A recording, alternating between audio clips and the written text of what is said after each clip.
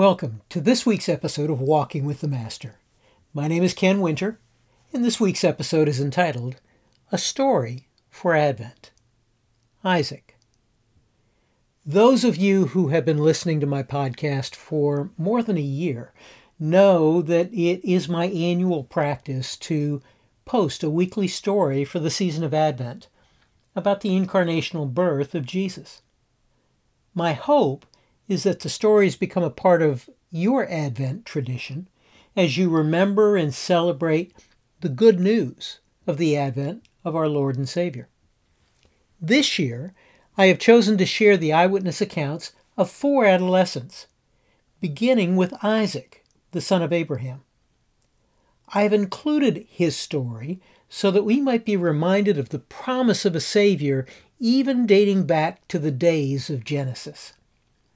The remaining 3 accounts are from fictional characters who represent the nameless individuals who experienced the circumstances surrounding the advent of Jesus.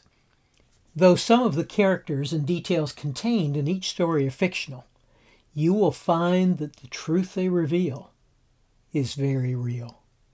To that end, let's listen to this week's story as told through the eyes of Isaac.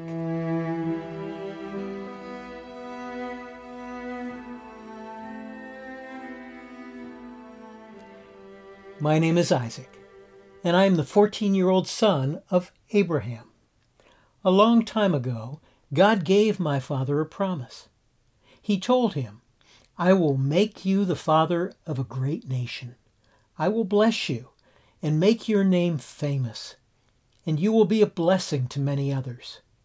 I will bless those who bless you and curse those who curse you, and the entire world will be blessed because of you." When God gave my father that promise, my parents were already old and didn't have any children.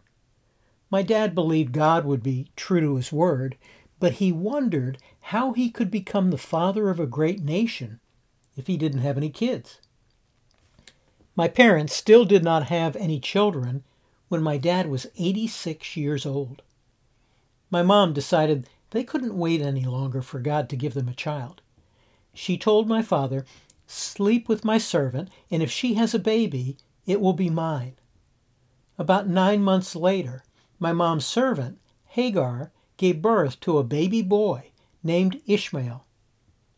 Instead of being happy about Ishmael's birth, my mother became jealous of Hagar.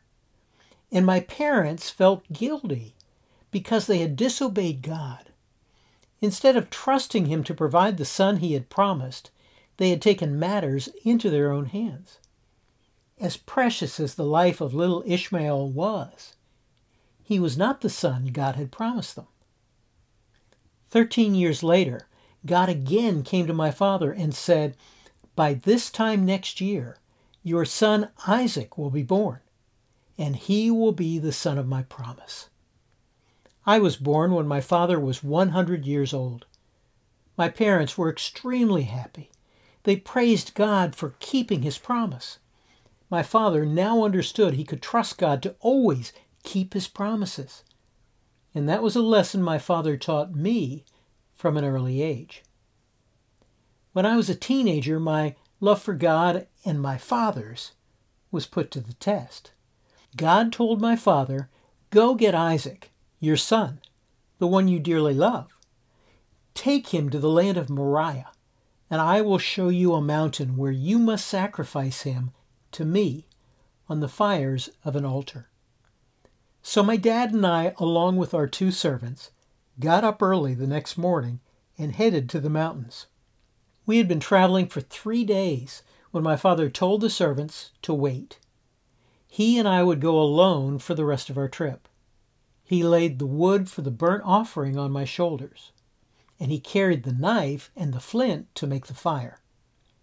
As we climbed the mountain, I asked him, "We have the wood and the flint to make the fire, but where is the lamb for the sacrifice?" I had never before seen the look on my dad's face as he tried to find the right words to say to me. He was trusting God for whatever happened next. So he said, "God himself will provide one, my son." I trusted him, and I trusted God, so I didn't ask any more questions. The first thing we did when we arrived at the top of the mountain was build an altar. The altar was much like a table. We would use it to offer our sacrifice to God. The sacrifice would be our gift to God. My dad and I made the altar by setting a flat boulder on top of a pile of rocks we gathered. We laid out the wood for the fire on top of the boulder. When it came time to put the sacrifice on the altar, my dad turned to me. I had watched him tie up the legs of lambs and goats many times when we were preparing a sacrifice. But this time, he began tying up my hands and feet. I didn't understand why, but I trusted him. I never struggled, even though I could have easily stopped him.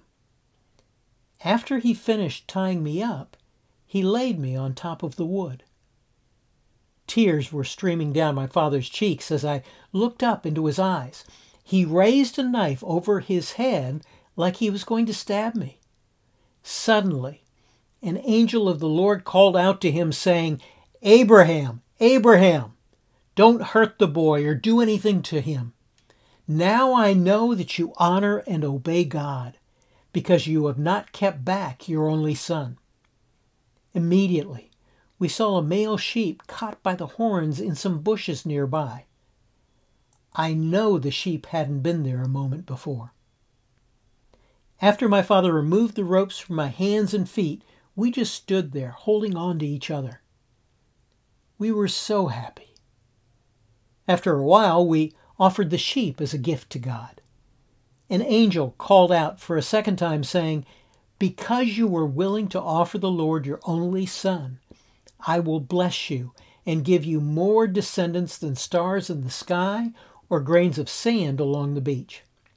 And through them, you will be a blessing to all the nations on earth." My father had promised that God would provide a lamb, and he had.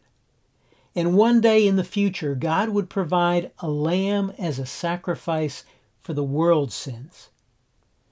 But when that day came, the lamb would be his son. My father and I had obeyed God that morning by climbing the mountain. Now as we walked back down, I knew that one day there would be another father and son who would climb that hill to offer a sacrifice. And I knew that son would come as a baby in a very unusual way, just as I had. And he would somehow be a future member of my family. I will tell my children one day how God kept his promise to my dad, and they will tell their children, who will pass it on to their children and grandchildren. And the promise of a coming son will be told from family to family until the day he arrives.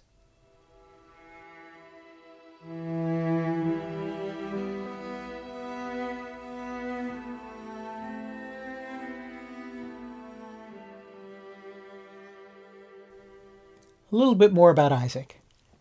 Isaac is often referred to as one of the patriarchs of the Israelites. A patriarch is one of the first fathers of a family that becomes a large group of people like the Israelites. When Isaac was an adult, he had two sons, Esau and Jacob. It was through Jacob that the promise of God continued. As a matter of fact, God changed his name from Jacob to Israel. It was through the future generations of Israel that Jesus came to be born as a baby. You can read about the day Abraham and Isaac climbed to the top of the mountain in Genesis chapter 22, verses 1 through 19 in the Bible. This episode is taken from Not Too Little to Know, a collection of 10 illustrated short stories written for ages 8 and up for the Advent season. The book is available through Amazon in hardcover, paperback, and for Kindle or Kindle app. It is also available as an audiobook. More information about the book can be found on my website, kenwinter.org. Well, thanks for joining me this week, and I look forward to you doing so again next week, as together we walk with the Master.